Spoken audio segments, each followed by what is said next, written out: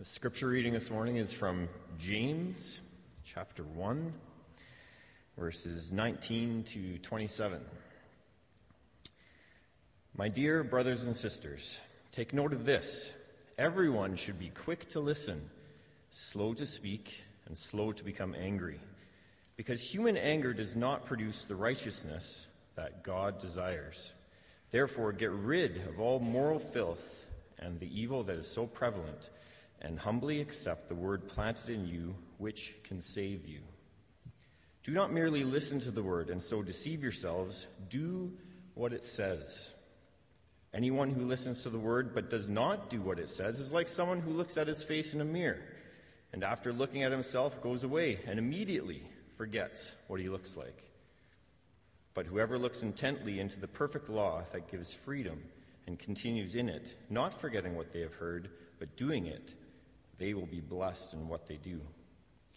Those who consider themselves religious and yet do not keep a tight rein on their tongues deceive themselves, and their religion is worthless. Religion that God our Father accepts as pure and faultless is this: to look after orphans and widows in their distress, and to keep oneself from being polluted by the world. The word of the Lord.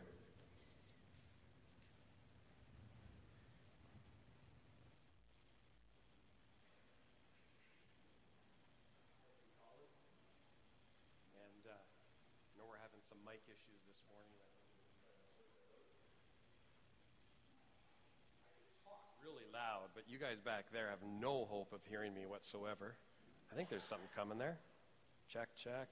A little better? All right. Well, thanks, Colin. Colin and his wife, Terry Lynn Weber. They have two kids, Michaela and James, right? And they've been here since at TCC since last fall sometime, and just getting to know them as well, and wanted to introduce them to you this morning as a family as well. Well, we've kind of been sheepishly looking at each other, Pastor Ken and myself, this morning, and around the table as we gathered to pray, and just kind of went, this is kind of a weird day.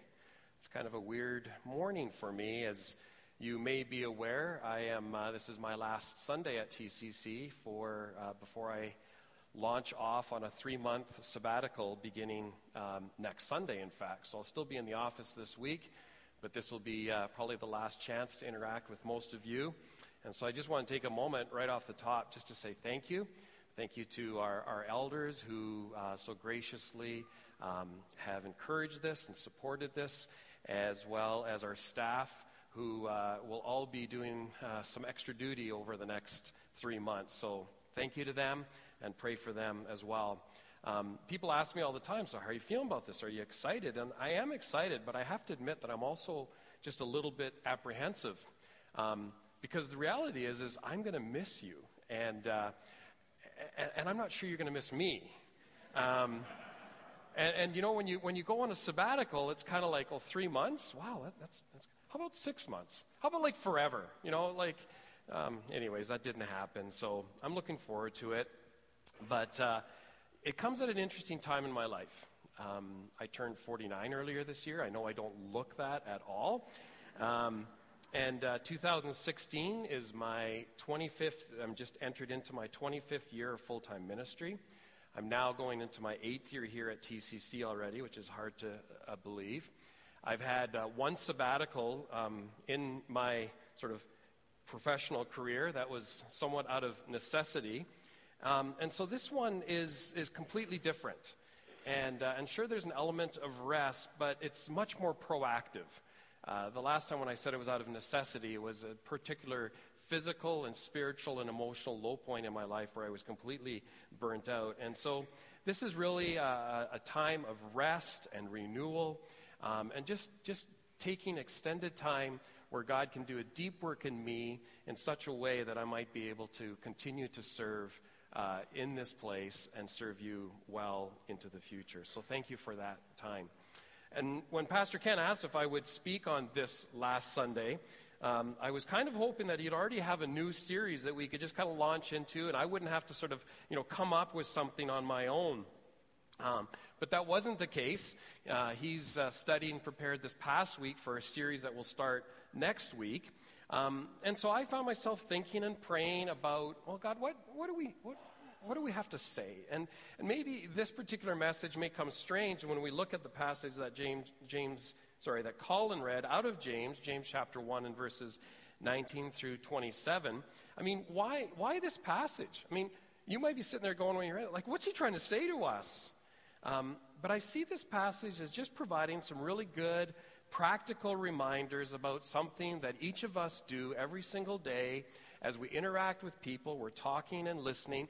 But James takes that interaction between people and very quickly uses it to show us how important this posture of hearing and doing is when we're listening to the Word of God. And so James just very warmly opens these verses here with, my dear brothers and sisters. And then he says, take note of this. And so, like when you're in school or seminary or university or whatever, and the prof is teaching, and maybe you've kind of drifted off a little bit, and then all of a sudden they go, take note of this. And right away it's like, whoa, there's something special coming up. I better make note of this because this might be on the exam. I might just need to know this. And that's almost what James is doing here. He says, my dear brothers and sisters, take note of this. Pay attention. Listen up. This is important.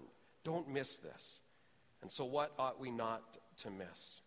And James is writing here in these verses about listening to the Word, about receiving the Word of God, and then doing it. And this is really important because if we don't listen, right? If we just kind of shut off our ears, we'll never hear. If we don't hear, we won't understand. And if we don't understand, then we won't know what to do, and we won't do what he says.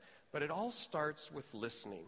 And so I think these verses can be broken down into kind of two main kind of categories. We'll talk about how do we receive the Word, and then how do we respond to the Word. But how do we receive the Word? First of all, he says, be quick to listen in verse 19. Listening, I don't know if you've thought about it in this way before, but listening is a huge part of the Christian faith. We must listen to God. Our faith, in fact, is a faith of hearing. It's not one of seeing, right? You may have heard that seeing is believing. And so you might be the kind of person that, even when it comes to the Christian faith, you might be going, I want evidence. I want concrete. I even want scientific proof that God exists. But James would say, and I'm just passing that along to you this morning, that hearing, in fact, is believing. That God is revealed to us through the hearing of the Word. In the book of Deuteronomy, chapter 6 and verse 3 and 4, we read, hear, Israel, and be careful to obey, so that it may go well with you, and that you may increase greatly in a land flowing with milk and honey, just as the Lord, the God of your ancestors, promised you. Hear, O Israel, the Lord your God, the Lord is one. And so just in these two verses, two times we hear, Israel. It's like, take note of this. And this passage that I read from Deuteronomy in Hebrew is known as the Shema, because it's the first word actually used in this verse. And these verses, verses 3 and 4, all the way through 9, is one of three passages that Orthodox Jews would repeat every single day. It was like a reminder to them to hear, to listen, and to obey. That's what the word Shema means. And in James, the Greek word that's translated into English here, listen, be quick to listen, is the word akouo, which we get our English word acoustics from, right? So you see the connection? And what it means is, again, to hear and to comprehend, to understand, to obey. And so it's not just listening, it's hearing and obeying, hearing and responding. There's a communication skill that we might practice between two people called active listening. It's a tool that is used to help in understanding, and basically what it involves is kind of repeating back what the other person said and sometimes asking questions in order to clarify. And so this word from James, be quick to listen, is, I think, a great practical reminder in our relationships with one another. I mean, honestly, how many relationships would immediately improve if we just started actually listening to one another? But we also need, as James is moving into this context, he says, we need to listen to God's word. And here's how this works, okay? Let's just use this as a practical example. Right here, what's happening. I'm speaking, this message is coming out, and you're listening, and maybe you're already like saying, yeah, be quick to listen. That's good. I need to be a little bit more, become a better listener to God and to my spouse. But maybe we need to be more active than that. And so we hear this word or this phrase, be quick to listen, and we want to be active listeners, and so we say, okay, be quick to listen. I think I got that. But then you just, in your own quiet thought, you can pray that back to God and say, God, am I a good listener? Do I listen to other people? Am I listening to you? Am I a good listener? And then you wait for the answer, and we'll talk about that. We just listen for an answer. And maybe the answer at that moment is actually no. And you're like, no? Well, I thought I was a good listener. What are you talking about, God? When didn't I listen to you? So remember a couple of days ago when I kind of nudged you in that quiet whisper to change the channel because something inappropriate was on and you didn't do it?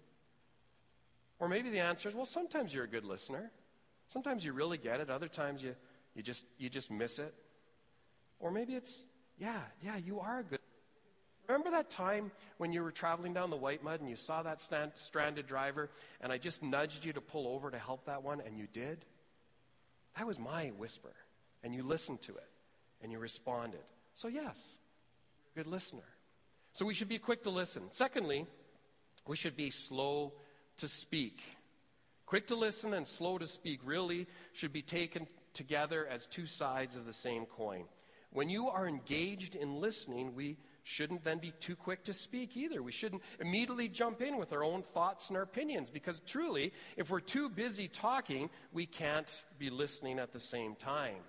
And so usually if that's the case, we're more concerned with making our point or hearing ourselves talk than we are, in fact, with listening. And so when we talk too much, we don't listen enough. And we're actually communicating to other people that our ideas, our opinions, our preferences are more important than theirs. And James advises us here to reverse that tendency. He says we should first of all be quick to listen and secondly slow to speak. And this too is applicable in a relationship at home and at work, but also in our relationship with God. In being quick to listen, I illustrate that by explaining how that might work when you're listening to a message like this. But both of these actions are also true when we're reading God's Word. We read a passage and we stop and we listen. And we might say, as we said earlier, speak, Lord, you've got my attention. Your servant is listening. And then we wait quietly. Remember, slow to speak. And in those silent moments, God, through the Holy Spirit, will press the truth that maybe we've just read, and it'll deepen into our own hearts and our minds. Maybe it'll even make us a little uncomfortable. Maybe there'll be some conviction. Maybe there'll be some affirmation. Maybe there'll be some encouragement. But when we read God's Word and we're asking Him to speak, we need to then listen and be slow to speak. And this is true for prayer as well, in terms of our relationship with God. I mean, far too often, right, we do this. I do this too. I've got my prayer lists, and we come to God with all of our wish lists, and we just kind of rapid fire them off, and we go through the list, and when we're done with the list, we're like, amen, and we get up and we go on with our day. But I wonder if our prayer lives would change if we were quick to listen and slow to speak. If we would just come to God and say, what do you have to say to me? I want to listen. And this isn't a one-way conversation, God. This is a dialogue between you and me. And so I want to be quick to listen, slow to speak. And thirdly, interesting, moves into be slow to become angry. I mean, sometimes there's a legitimate reason for anger, but usually we're just all too quick to become angry for all of the wrong reasons. It goes something like this, right? We hear something, but maybe we haven't really listened, or we speak too quickly, or we don't really like what we just heard, and so we just instantly react. And sometimes the fuse is a little too short, and the anger builds quickly. And so it sounds a lot like some of the wisdom of the Proverbs. Proverbs 10, verse 19. Sin is not ended by multiplying words. You just don't keep speaking as somehow sin is going to go away. It says, but the prudent hold their tongues. Or Proverbs 15:1, a gentle answer turns away wrath, but a harsh word stirs up anger. And I think that gentle answer comes when we're actually listening, slow to speak, and so then we're going to be slow to become angry as well. So I've been trying to just show how these very practical instructions from James are for interacting with God and His Word, but also with people. But we can probably more easily wrap our minds around this in terms of human relationships. But it really is true in our relationship with God.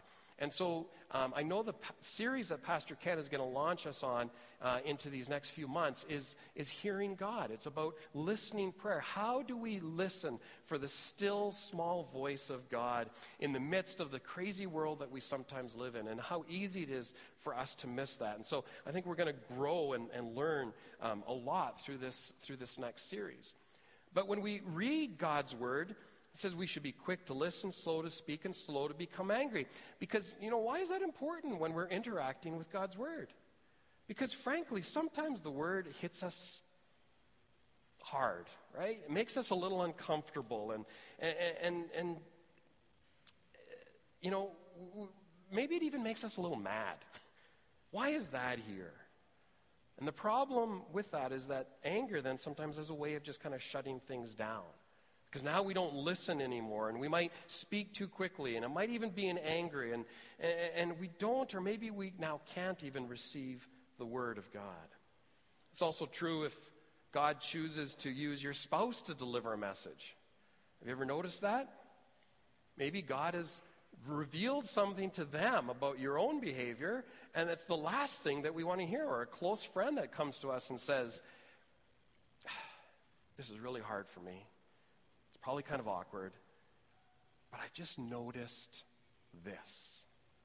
And we react to this. We're like, how dare you? Like, what gives you the right to speak into my life that way? And we just kind of want to push back, and we get very defensive, and it gets awkward in a hurry.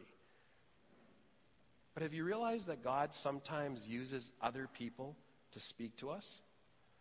And sometimes it's a hard message.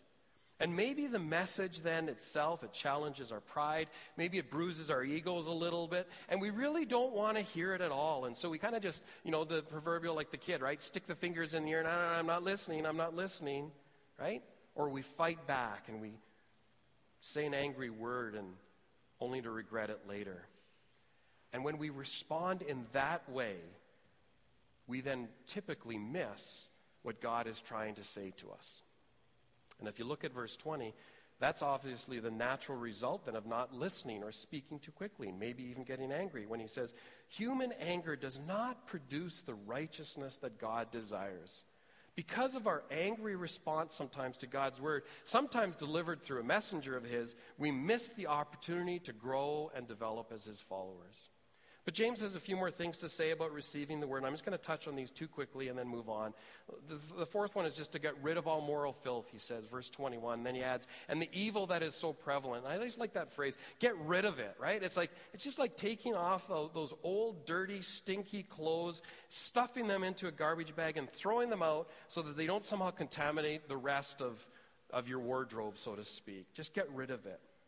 And fifthly, humbly accept the word. And so if we want to see change in our lives, if we want to live according to God's plans and purpose for our lives, we do need to listen. We need to be slow to speak. We need to be slow to become angry. And there is a part where we might have to ruthlessly eliminate some of the filth from our lives. But we come to this place of humbly accepting the word. And it's about being teachable. And being teachable requires humility. And so that's how I would just say that we would receive the word. But once we receive it, how do we respond to it? How do we respond to the word? Well, first of all, he just says, verse 22, if you have your Bibles open, you can look at it. It just says, do not merely listen to the word. So now we've transitioned. The first part was about listening. But now, listening isn't enough, he says, because you'll deceive yourselves. He says, do what it says. That seems rather obvious, doesn't it? I mean, it's so simple, so direct, and so to the point. But James says that we deceive ourselves if we think that we can just receive the word, that is, listen to it, but then not do what it says. I mean, what he's getting at is really, what's the point of that? Yes, you're listening and you're receiving the word, but you don't respond to it. And so James says that when we only listen to the word, he uses this phrase, we deceive ourselves. And so this deception starts with ourselves. And if we can deceive ourselves, then maybe we can deceive others. And if we can rationalize and justify an inappropriate sinful behavior, we deceive ourselves into thinking, well, you know what, it's not so bad. Or you know, what could be wrong with that? And you know, to be honest, I'm not as bad as that other person because what they did was way worse than what I did. And then sometimes we even start to blame others and it's their fault and all this stuff.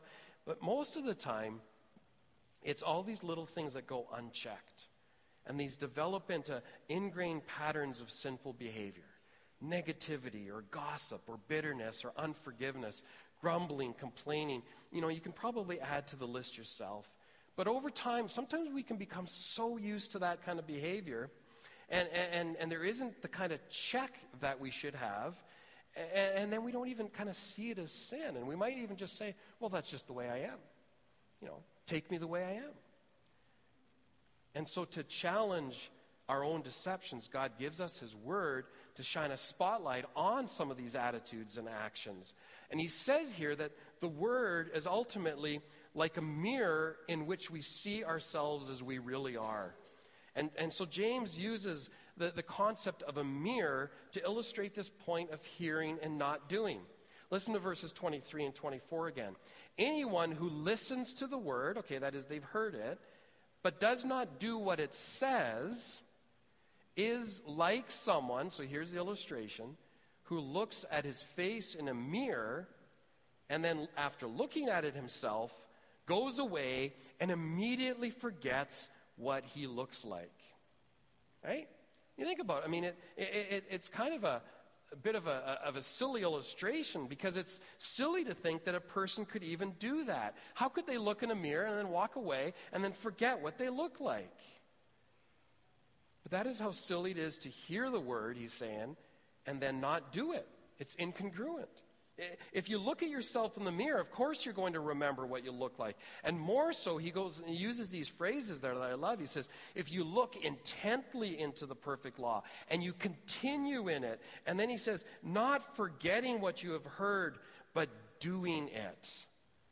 These people will be blessed in what they do. In other words, James is saying that, you know, if you just take a quick casual look in the mirror, yeah, you might miss a few things.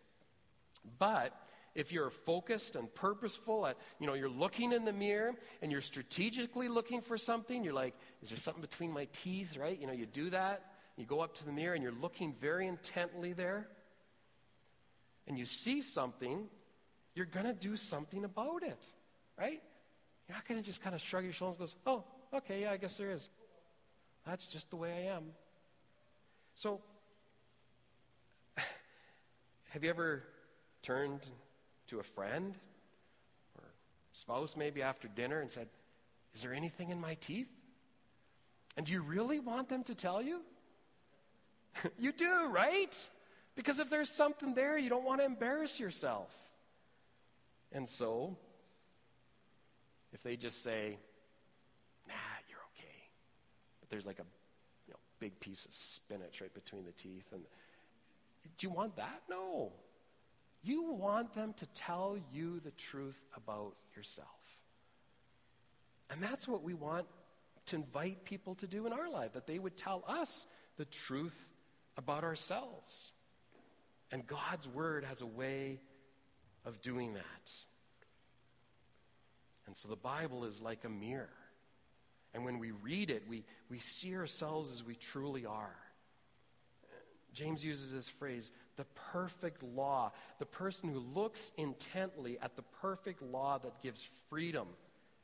And James is writing about us to remind us that we are sinners in need of a Savior. And so reading God's Word, studying it, continuing to study it, drives us to Jesus and to His grace, and His forgiveness brings freedom, and His love brings joy. And we just are in this relationship where we're studying His Word, He's speaking to us through it, and we're experiencing freedom that comes into our lives.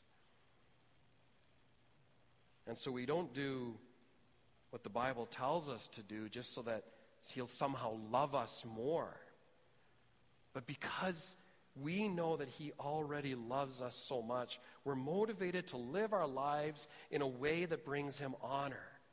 And the way we know how to live our lives is by studying his word. It's very basic, very basic.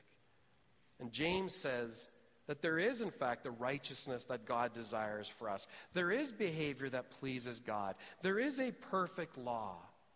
Jesus and then later his disciples, they taught us how to live.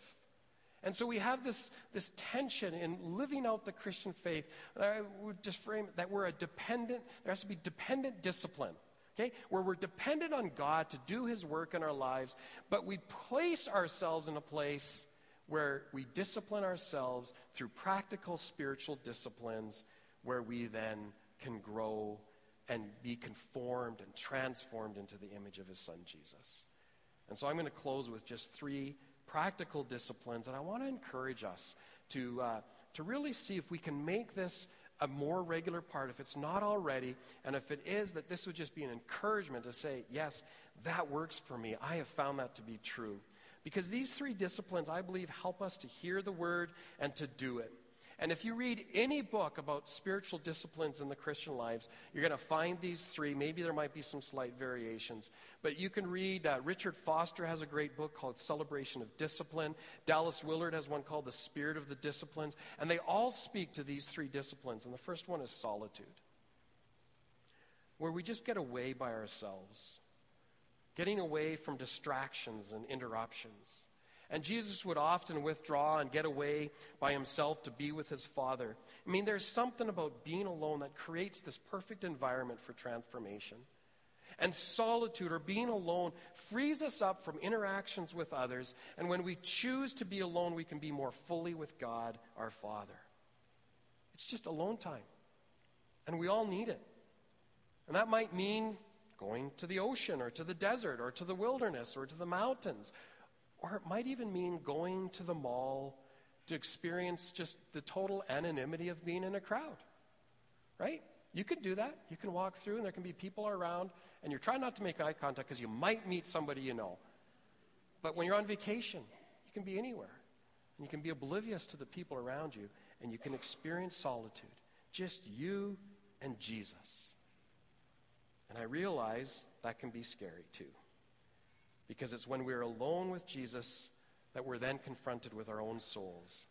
And God starts to reveal things, and we question things. But being alone is an absolutely necessary discipline. If you want to study more about this, the importance of solitude, I encourage you, just pick up one of those books that I'd mentioned and study this discipline for yourself. The second one is silence. Silence is related to solitude in that it's almost impossible to find silence in a crowd. And our lives are filled with so many distractions. There's a couple of things that I do before every service. I won't get into all of them, but I can tell you this one thing. I always make sure that my phone's on silent. And I didn't this morning. And the people over here know that I got a text in the middle of the service. The sound guys were trying to get my attention. And I buzzed. I'm like, where did that come from, right? But we always have distractions. And so even when we put our phones on silent sometimes, we put them on the table. Now they're in vibrating mode, and they buzz on the table and everything else, right? But it's in the silence that we're most likely to hear God.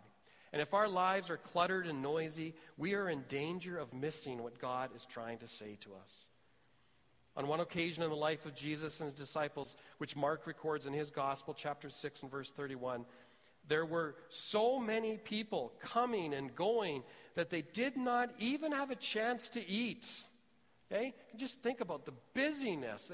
They just had people and ministry, and they didn't even have time to eat. They just worked right through lunch and worked through supper. And Jesus said to them, "Come with me by yourselves to a quiet place and get some rest." And it's in the quiet places that our souls rest and we can hear God. And lastly, another word, study. It's last not because it's least important, but the point is that when you get away by yourself in solitude and you have some quiet moments, it is through the reading and studying of God's word that he will speak.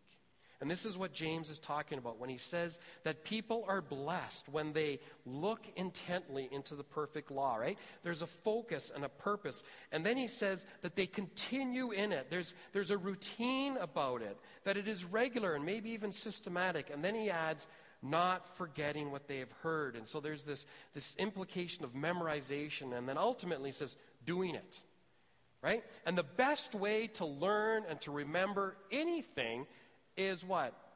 To do it, to apply it, make it a part of our lives.